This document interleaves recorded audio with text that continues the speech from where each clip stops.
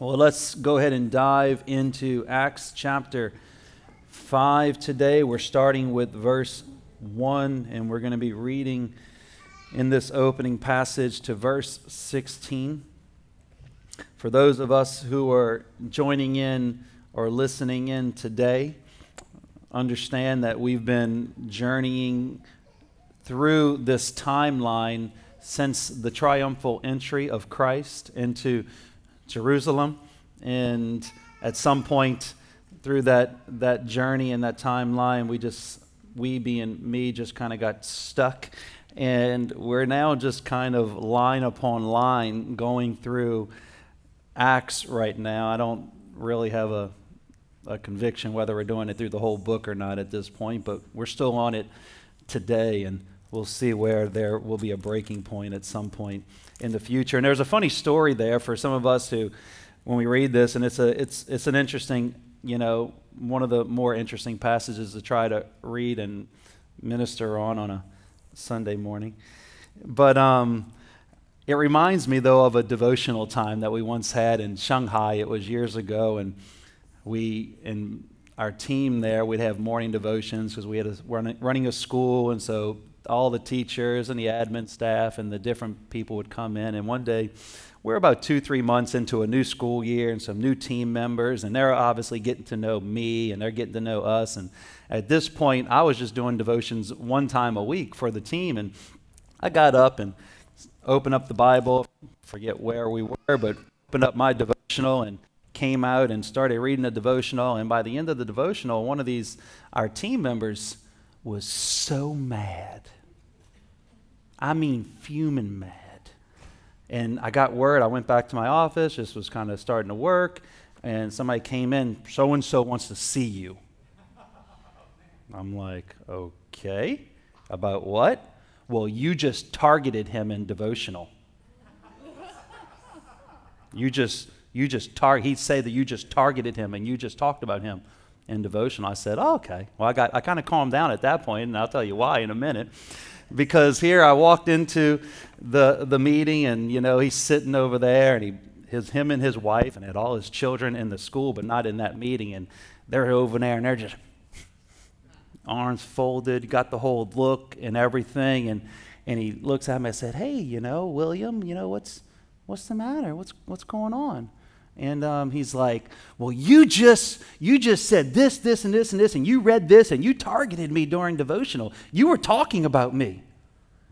I said, okay. I said, is there anything else?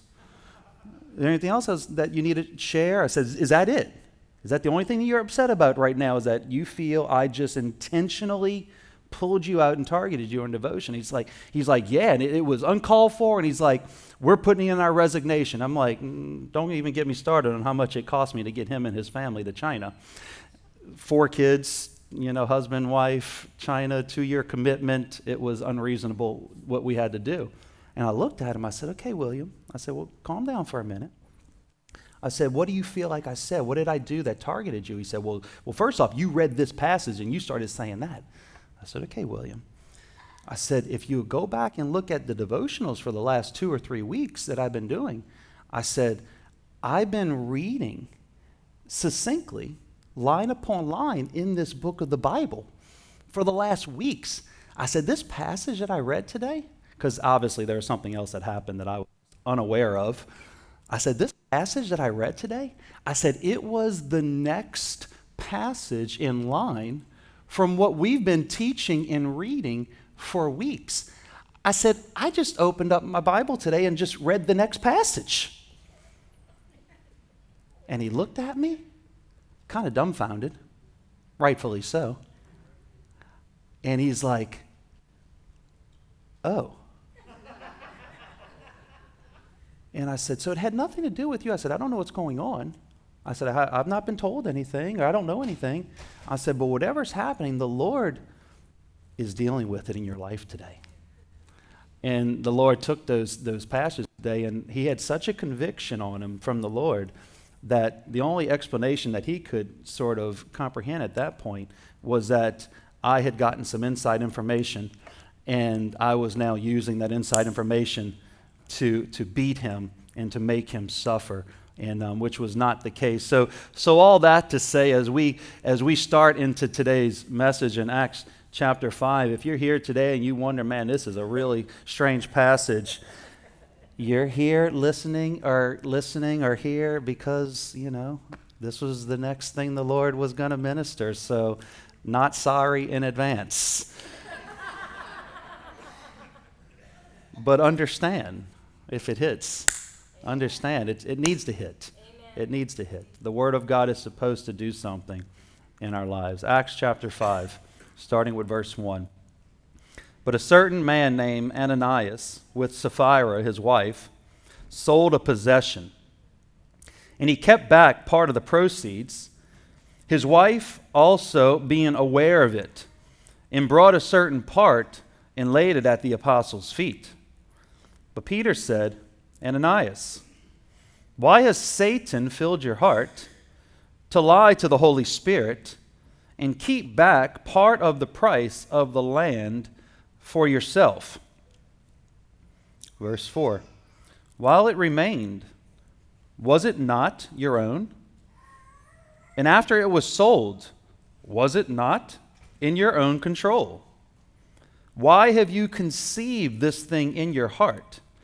You have not lied to men, but to God. Then Ananias, hearing these things, these words, fell down and breathed his last. So great fear came upon all those who heard these things. And the young men arose and wrapped him up and carried him out and buried him. Now it was about 3 hours later when his wife came in, not knowing what had happened.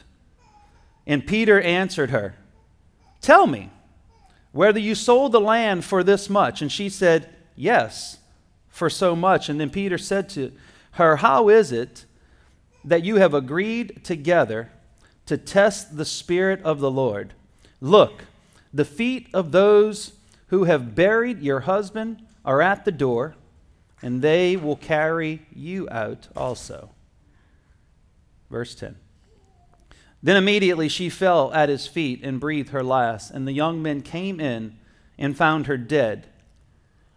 And carrying her out, buried her by her husband. Verse 11. So great fear came upon all the church, and upon all who heard these things. And through the hands of the apostles, many signs and wonders were being done through the people, among the people. And there they were in one accord in Solomon's porch. Yet none of the rest dared join them, but the people esteemed them highly. And believers were increasingly added to the Lord, multitudes of both men and women, so that they brought the sick out into the streets and laid them on beds and couches, that at least the shadow of Peter passing by might fall on some of them. Also, a multitude gathered from the surrounding cities to Jerusalem, bringing sick people and those who were tormented by unclean spirits, and they were all healed. And somebody say amen. Lord, we thank you for this word today, Lord. Lord, we thank you just for the sober reality of the Word of God. And Lord, we just ask you by your Spirit, Lord, just speak to us. Let us have ears to hear and hearts to perceive, Lord. And Jesus, we just ask that you would be glorified in this message today in Jesus' name. Amen. Well, of course, this is one of those terrifying stories in the early church in the New Testament, a story that really, it looks like things are going at this point where we ended last week, talking about the boldness that comes from being filled with the name of Jesus, and talking about the people of God in this church, in the early church, being of one accord, being of one soul and one spirit, and then learning how to use the name of Jesus. And last week, verses 36 and 37 actually ended on a really high note where this Hosus, last week I said Josus, depending on who you ask, but I think it's Hosus, came and he sold a piece of property and brought it to the apostles and laid it at their feet to be distributed as they saw fit. And the very next verse here in chapter 5 is this mysterious couple, Ananias and Sapphira, coming into the house of God, perceivingly doing the same thing as Hosus just did. You know, maybe they were spurred on to continue this streak of generosity that was happening in the church. What we don't know, yet some things that we just sort of conclude immediately, is that Ananias and Sapphira were believers and that they were Christians. There's some room for contextually, since they were with the believers and since they were numbering themselves with the apostles and with that early group of people, that there was obviously the seed of the gospel had been planted in their hearts. But the first thing that Peter says as Ananias comes in to bring this on the surface level, this Christian man coming into the house of God with a bag of money. Not something that most preachers would say anything negative about. There, I just picked on us a little bit. But the first thing Peter says is, instead of saying, "Thank you, that's awesome," put it right over there, he says, "Why has Satan filled your heart? Why has Satan so filled your heart to lie to the Holy Spirit and keep back part of the price of the land for yourself?" And so immediately with this why that Peter asked, it gives us just a little glimpse into Ananias's choice in the matter. Why have you allowed Satan to fill your heart? There was this idea that Ananias did have the ability to keep Satan from filling his heart, maybe pushing us one way or the other on our Christians. And of course, this passage, I'll throw it out there, but we're not going to address the topic in full today. But can Christians be possessed? Are they able to be oppressed by Satan? Or can Christians be possessed by Satan? One of those really big theological questions that we love to dive into in some of our Bible study time. This case is leading to Ananias and later on Sapphira being part of the number, having the question asked why, therefore giving us some indication that he could have resisted that temptation of Satan to fill his heart. And so we got to understand, we got to go back in Leviticus chapter 10 for a moment, because we have to understand the history, just a little piece of the history of offering strange fire at the altar.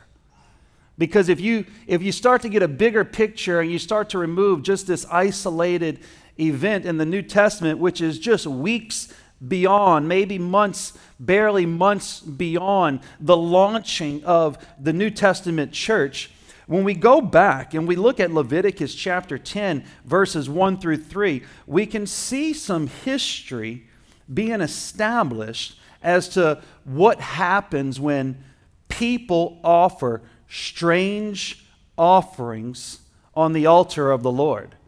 And this was back not in the establishment of the New Testament church, but this was in the establishment of the Old Testament set of regulations and eventually the law that was going to be written out for the nation of Israel to follow for centuries.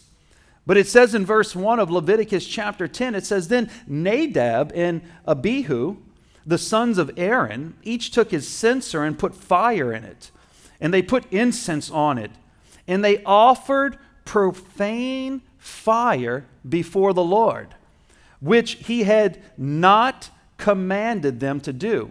In verse 2, we begin to see the consequences of strange fire from this standard setting occurrence, where it says, so fire went out from the Lord and devoured them, and they died before the Lord. And Moses said to Aaron, this is what the Lord spoke, saying, by those who come near me, I must be regarded as holy. You can just say that to yourself. He must be regarded as holy. This was being established early on. This was the whole presence of why the law in the old covenant, pre-Christ, being filled with the Holy Spirit, hearts being exchanged from stony to fleshly hearts. It's because we as a people did not have the ability within us to live a life that regarded God as holy. And he says, I must be regarded as holy, and before all the people, I must be glorified. Before all the people, I must be glorified. And so Aaron held his peace. Aaron, being the high priest, wasn't able to say anything to God about his son's unfortunate and tragic death, because they came before the altar of the Lord at the wrong time, having not been told to do so, and having offered strange fire, they died before the Lord. So all that to begin to say, as we look at this book in Acts, and we like to throw this Acts immediately into New Testament context, which obviously it is, but there is a history of what happens to people when we as a people do not regard God as holy, and when we go and bring dishonor rather than glory to his name publicly. Attempting to lie to God for Ananias and his wife following was an obvious futile endeavor. One that an individual certainly cannot expect to succeed in. But this man did not understand God's power. He did not understand God's sovereignty.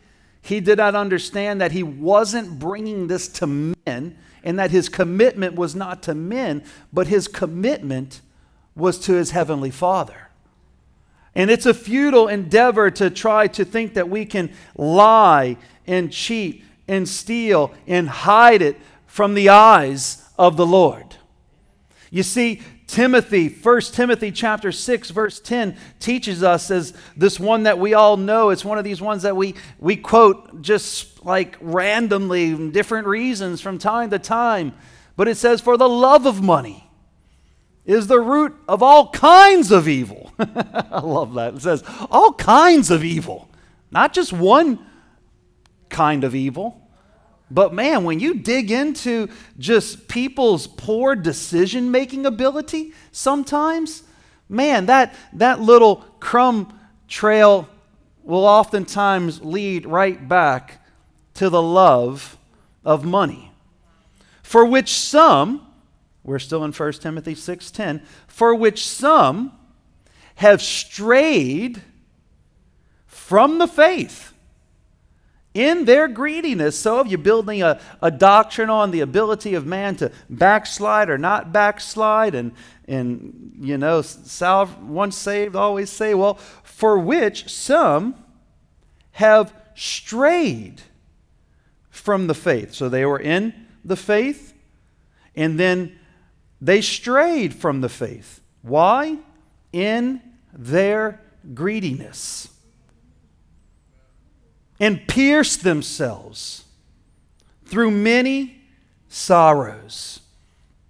So we're seeing that here with Ananias in his lie, not to man, but lie to God. This property that's in question in Acts chapter 5, we learn a lot about giving here, surprisingly, in this passage. Because Peter then proceeds to tell him about this property. He says, wasn't the property yours? It was yours. When you sold it, the proceeds were yours. There was no obligation among Peter and the apostles, requiring the sale of this property, and B, requiring what that family did with the proceeds once they did sell it. According to the words of Peter, it was yours prior, and the proceeds were yours afterwards. Until, when did it all change? When did it go from being his, that he can do whatever he wants with, to becoming a lie that ultimately blasphemed the Lord and he would lose his life over? It all changed when he then took what was his and he made a commitment and a vow to bring it unto the Lord. And he obviously did this publicly. Him and his wife had obviously conspired. It wasn't, if you're getting a little, your seat's getting a little hot over there, just relax a little bit, because, this was not something that hey, Sapphira, let's go and give this, we're just going to give this much of it. And they kind of just happened into the church and boom, here's our offering for today. No, it was him and his wife sitting back and conspiring. Okay, here's what we sold it for. We're going to really we're going to be on par with Hostess now. I don't know what their motive was. It doesn't tell us what their motive was. We can dive into some speculation. But maybe they were trying to keep up, not with the Joneses, they were trying to keep up with the Hostesses. It's kind of close. They were trying to keep up. Maybe it was the recognition. Maybe it was bringing, and they wanted the power. Kind of like Simon, when Simon the sorcerer offered the money for the gift of the Holy Spirit. He said, may you perish with your money. It's the root of all kinds of evil. Perish with your money. You ain't getting the gift, and follow the breadcrumbs.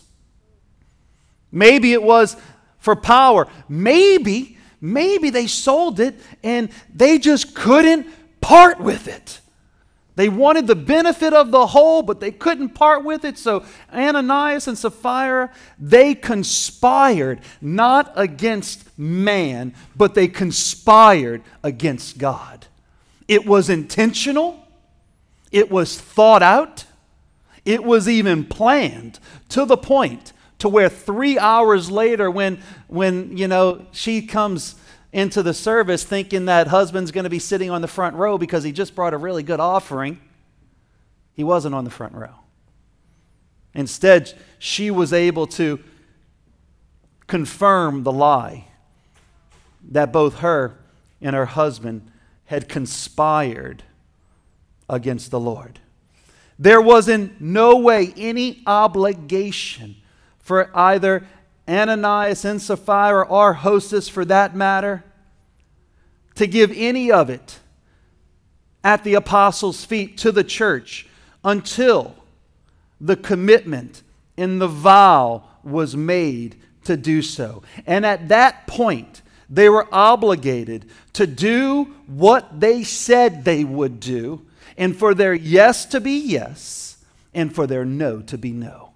People of God, I just want to tell you how important it is to become a people of integrity, with your yeses being yeses and your noes being noes. We have to be a people that can be depended upon to not flip-flop or to not change that what we spoke. So Satan filled their heart. To understand that concept of Satan filling their heart, we got to go back to Matthew chapter 13. verses 18 through 23, in looking at the concept of the little truth principle of Satan being a seed snatcher. Satan being a seed snatcher. And in Matthew 13, 18 through 23 says, "Therefore, hear the parable of the sower. When anyone hears the word," this is the interpretation of the parable of the sower. "When anybody hears the word of the kingdom and does not understand it, then the wicked one comes and snatches away which was sown in his heart. This is he who received the seed by the wayside. But he who receives seed on stony places, this is he who hears the word and immediately receives it with joy. Yet he has no root in himself, but he endures only for a while, and for when tribulation or persecution arises because of the word, immediately he stumbles. Now he who receives seed among thorns is he who hears the word, and the cares of this world and the deceitfulness of riches choke the word, and he becomes unfruitful." In verse 23, "But he who receives seed on the good ground is he who hears the word, understands the word, and begins to bear fruit and produce in their life, some 100, some 60, some 30. Ananias was certainly among those whom the seed of the gospel had been planted. He was there. He was hearing the apostles. He was within the number of those who had perhaps maybe witnessed the crucifixion, but certainly perhaps witnessed either one of the appearances or the ascension of Christ for those 40 days. He had had the seed planted in his heart to the point to where there was at least some sort of conviction even to want to do something for God. But why has Satan filled your heart? We have to know, and we have to look at this with open eyes, church, that the seed of the gospel which is planted initially in our lives, this seed has to be watered. This seed has to be cared for. And there's no doubt that in time of watering, planting, fertilizing, caring for this seed, there's no doubt that in time these roots, these spiritual roots which come from our spirit into the things of God, begin to grow deep. And as time goes by and as we just stay steady on the course of again, just having that seed watered and having that seed fertilized and having that seed cared for, that in time that we as men and women of God, we grow strong. In time, the temptations of the seed snatcher that wants to come to us at the very beginning and the seed snatcher that wants to come to us maybe a few weeks or a few months in with some temptations, it's liable, not absolutely, but liable to happen to each one of us when we're getting serious in opening up our heart in our walk to Christ. It's true. It's just reality. We want to just act sometimes like it just happens and it's a done deal. It is in terms of the spiritual significance of what Christ has done and all the access that we've been given. But think not for a moment that you can just be thrown out there into the hurricane of life as just a single little seed, and don't think that those winds and waves of life isn't just going to try to whip you around. We have to take this precious seed and we have to nourish it in the presence of the Lord and not take it lightly so that our root systems will grow, and in time, whether that time is weeks or months or even years, in time you will be strong. You will grow strong. You will grow to the point of those temptations and that seed snatcher as he comes in with thoughts, as he comes in trying to put lies into your heart, as he comes in and lies to you as to what you're to do with what God's told you to do. Those temptations begin to become fewer and fewer. And even when they do come, they have no strength and no ability to tip any longer. Roots go down, strength comes, Spirit of the Lord is giving just vitality to our spirit. Even Jesus showed us just a little glimpse in Matthew 16:23 when he turned to Peter. When Peter was coming off, and you got to get behind me, Satan, when Jesus looks to Peter and says, get behind me, Satan. Put that story in the context. Peter's like high on the hog. Peter's like, I'm all that. Blessed are you, Simon, son of Jonah. You didn't get this revelation from man. You got it from God. That you are the Christ, the Son of the living God. And Jesus looked back at him, and this is just right before this passage in Matthew. Oh, blessed are you, Simon. And now the student all of a sudden one day decided that he was going to become the teacher. And he goes to Jesus, and Jesus tells him that, the Son of Man, this is what has to happen to the Son of Man, and he's going to be betrayed, and he's going to be crucified, and kind of paraphrasing it. And Peter says, no, Lord, this isn't going to happen to you. And Jesus looks back at him and says, get behind me, Satan. We always have to be careful of the pride of man. We always have to be mindful of our place in a relationship. Jesus just got finished telling them something that had to happen, and Peter, in only Peter style, stepped out and opened himself to, as Jesus said, the offense of Satan. Satan, you are an offense to me. What is the offense? You're not mindful of the things of God, but you're only mindful of the things of men. Jesus quickly brought Peter back to Peter, put him into his place, brought his mind back to the things of God. It is a safe place to be when our thoughts and our mind and our life is surrounded with the things of God. People want to know, well, do I have the freedom to do this? Do I have the ability to do this? You have the freedom and the ability to do just about whatever you want to do, as long as it's not illegal, immoral, hurting yourself or hurting somebody else. So that's a long laundry list of things that you can do that are absolutely of no benefit to yourself or your family. But to be a people who are mindful of the things of God, proactively keeping our hearts and our minds on the things of God, through spending time with Christ, through all the ways we know how, but actually doing it. It says in Acts chapter 26, when we got to go back to Ananias, and we have to understand so that we don't overly give Satan too much credit. Because listen, in Christ, you have overcome the power of the enemy.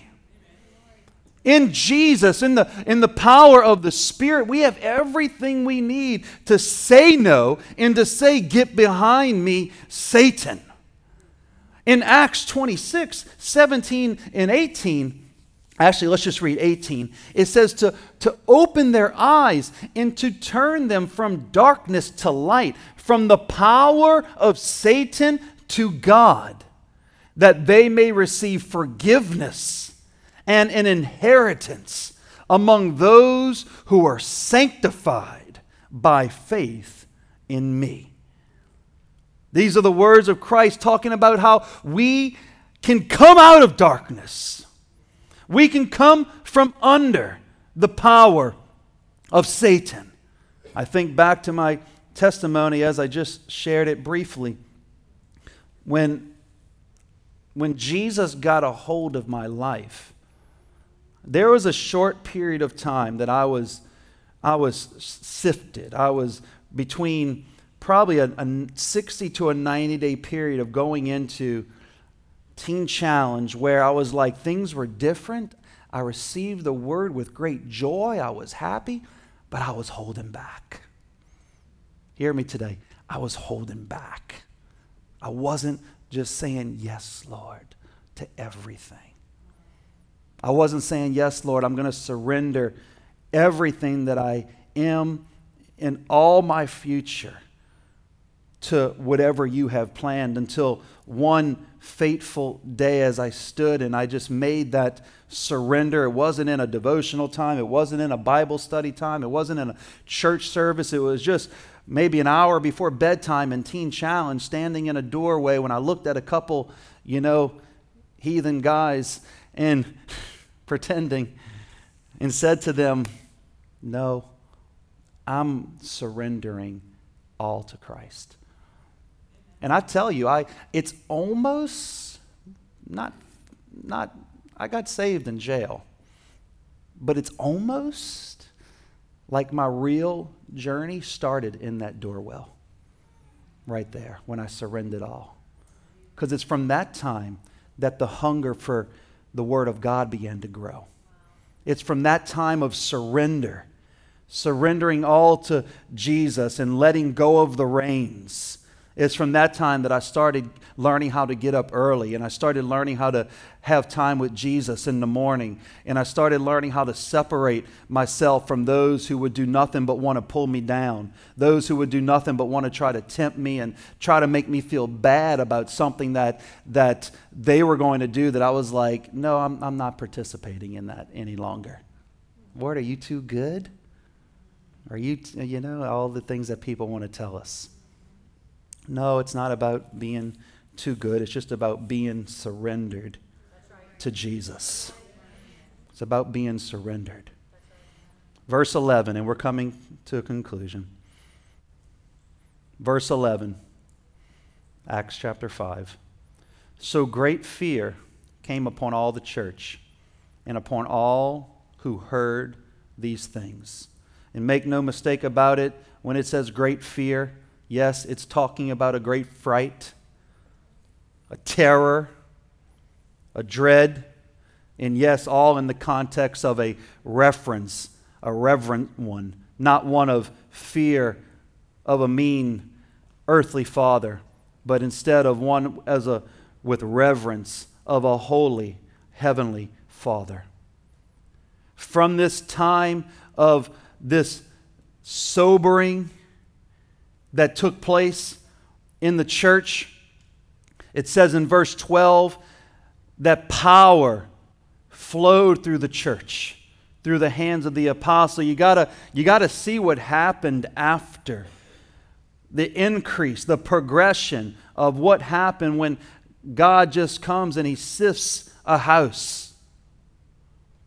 In verse 12, it says that through the hands of the apostles, many signs and wonders were done among the people.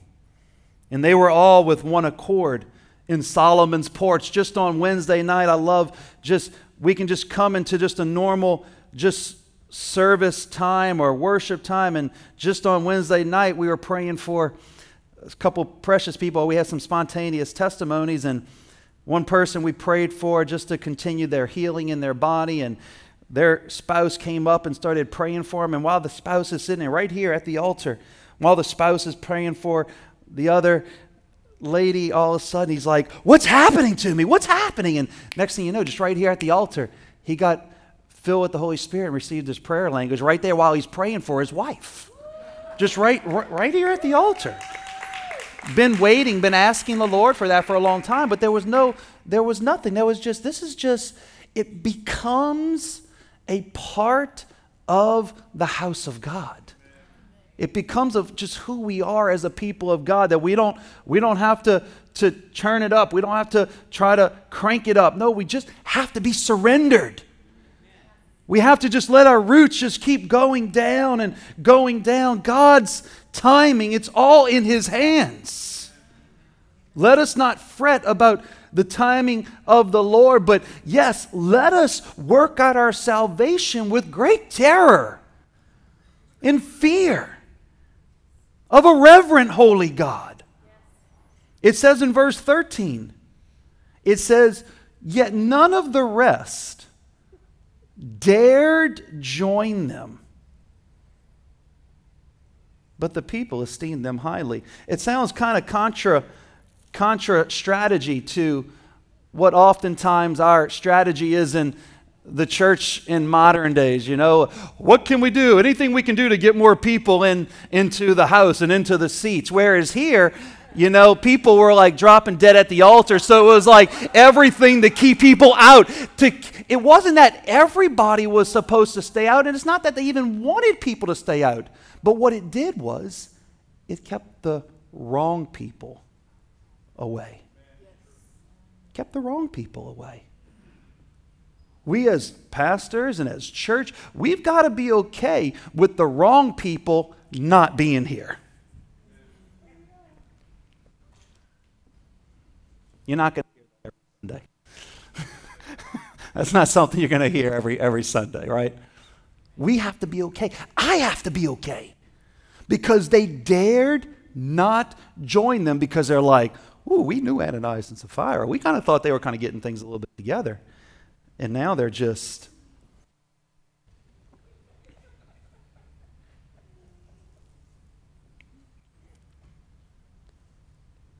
You see, these events were helping to establish the reverent culture within the house of God and the foundation that the church was going to be built upon. It was establishing culture. If you're not serious, if you're just here to blaspheme the Lord, if you're just here to make fun of the things of God, well, there's no place for you, Ananias and Sapphira, to come and intentionally strategize to lie against God. Power flowed as a result of the continual pruning that was happening in the church. You want to know why oftentimes, and us included, why power doesn't flow? It's because we oftentimes are just not okay with just God's pruning that has to continually take place in the house of God. Some of the greatest times with the Lord, I'm sure it'll be the same for you as it has been for me, but rarely happens in the great congregation of the thousands or the hundreds. It's so often in the sweet presence of the few. In the sweet presence of maybe the one with us and Jesus or our family, or in the sweet presence of a small congregation of believers that are pressing into a time of prayer. The culture, the reverent culture, was being established. It's holiday, you're here in church, so I've taken the liberty to think that you're okay with an extra 5 or 10 minutes. I'll take a vote next time when y'all are walking in, but somewhere along the line I lost track. But this is the final thought for today, and to end on a high note, because the Word of God takes us to a high note. Good for you. Verse 14. And the believers were increasingly added to the Lord, multitudes of both men and women. That is so important, especially to me as a pastor and to just us as people of God. When it said that they dared not join, it was not for an instant saying that the church was not in growth mode. Right. It was keeping those whose motives and desires were blasphemy, were wrong. It was keeping them away from the house of God so that the Holy Spirit and so that the power of God could flow.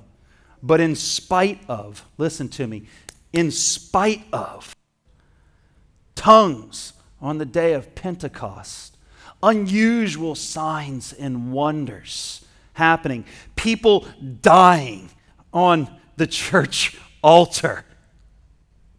In spite of all that, the Holy Spirit was increasingly adding to the church. We end with this thought. You know, we're often so concerned about bringing people into the house of God. Is the message going to be too long that day? Yes. If you're talking about here, it's always too long. Never long enough for me, but always too long for you, so I apologize, but not all of you. Are people going to pray too loud? Yes.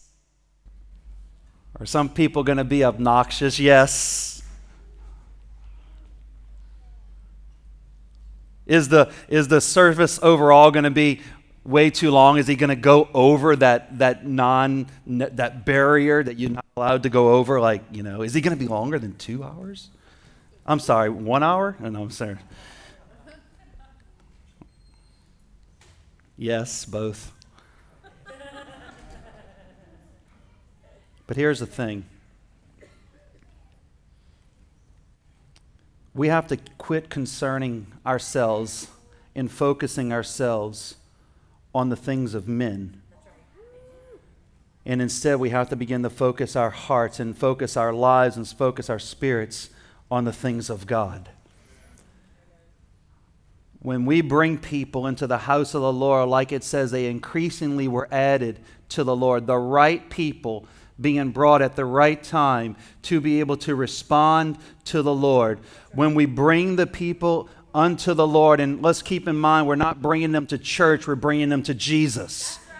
So when we bring people with the idea of bringing them to Jesus, whether it's in the house of God, whether it's in your home at a group, whether it's at some other avenue or venue to do that, when we're bringing people, we're bringing them to Jesus. People's response to Jesus is in their hands. We bring them and we unconcern ourselves about all the other fleshly responses to bringing somebody to Christ. This church, the early church, our heritage, flourished in a season of supernatural moving, in a season of hours and hours of preaching. The longest-winded preacher today in our modern time isn't scratching the surface of what and how the people pursued Christ in these days. I mean, you're pulling your hair out every week, some of us, when I'm at 45 minutes and 50 minutes, but Paul would preach until they fall out the window and die. You think you're bored? Well, you're still alive.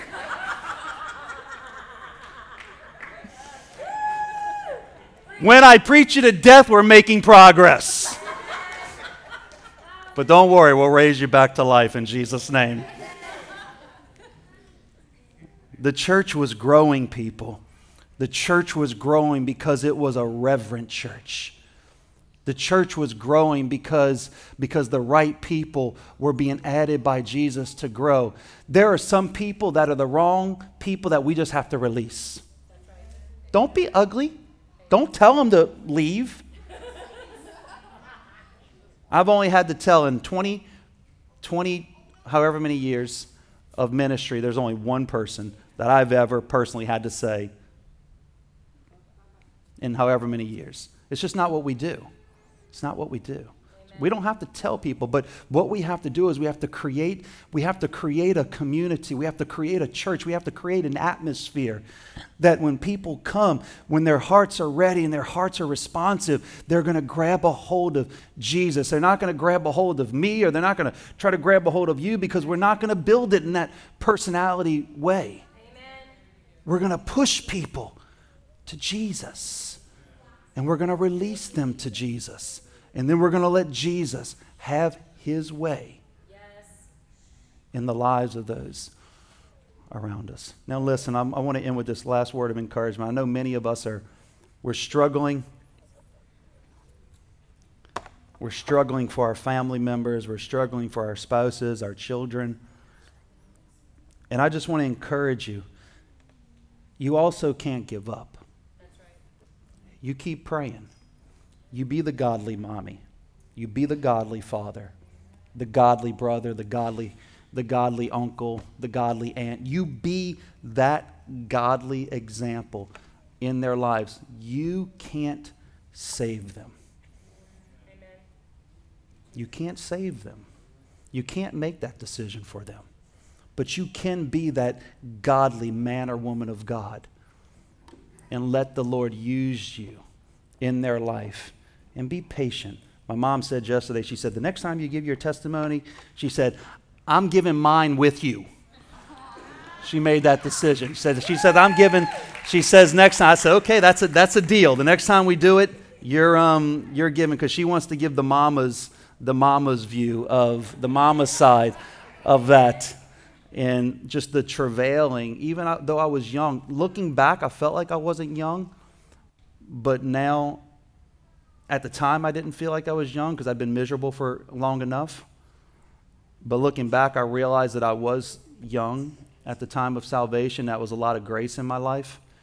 But it was long enough to put my mom and my family through a lot of agony and through a lot of just trial.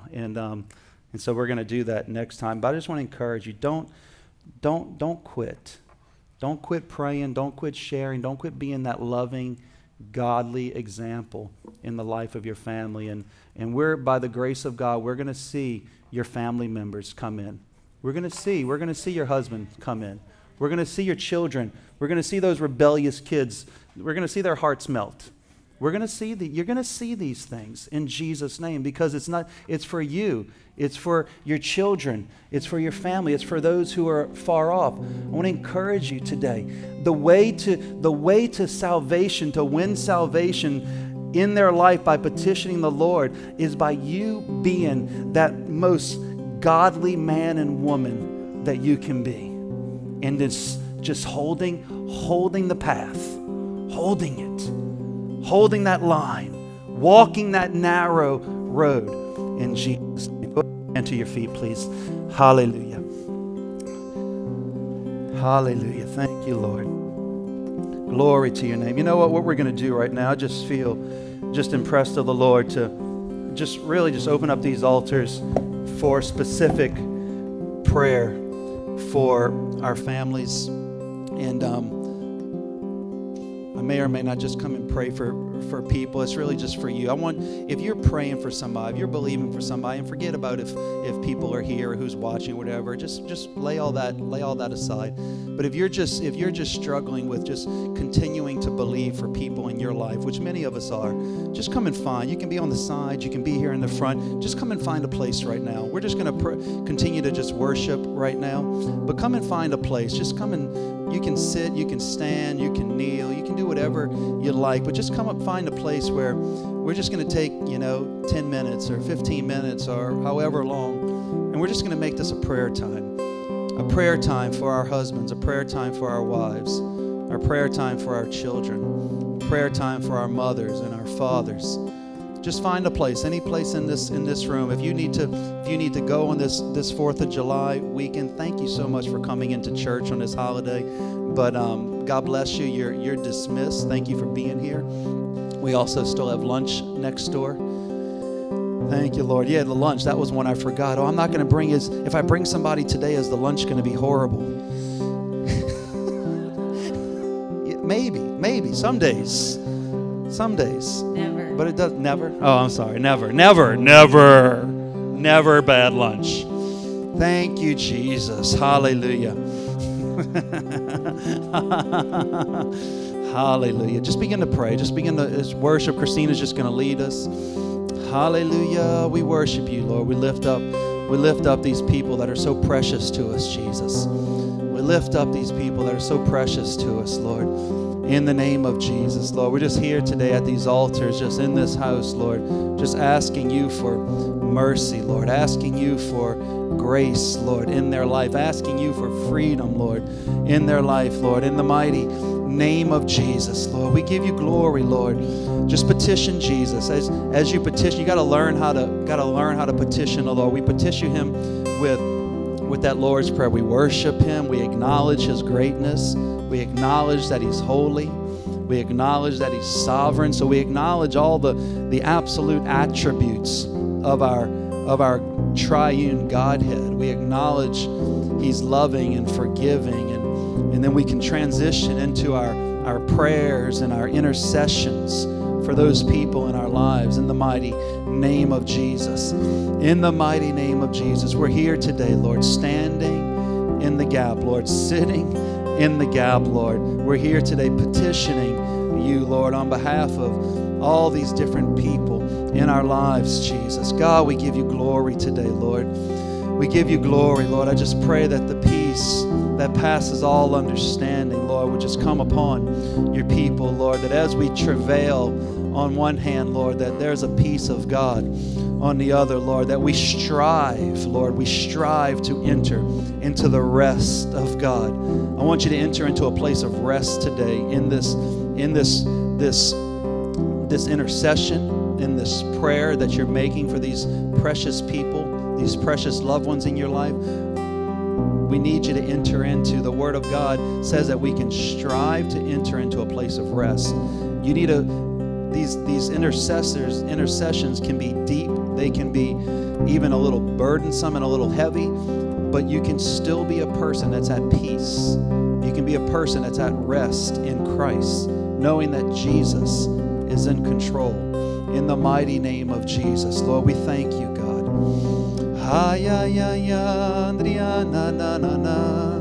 We worship you, Jesus. We worship you, Lord.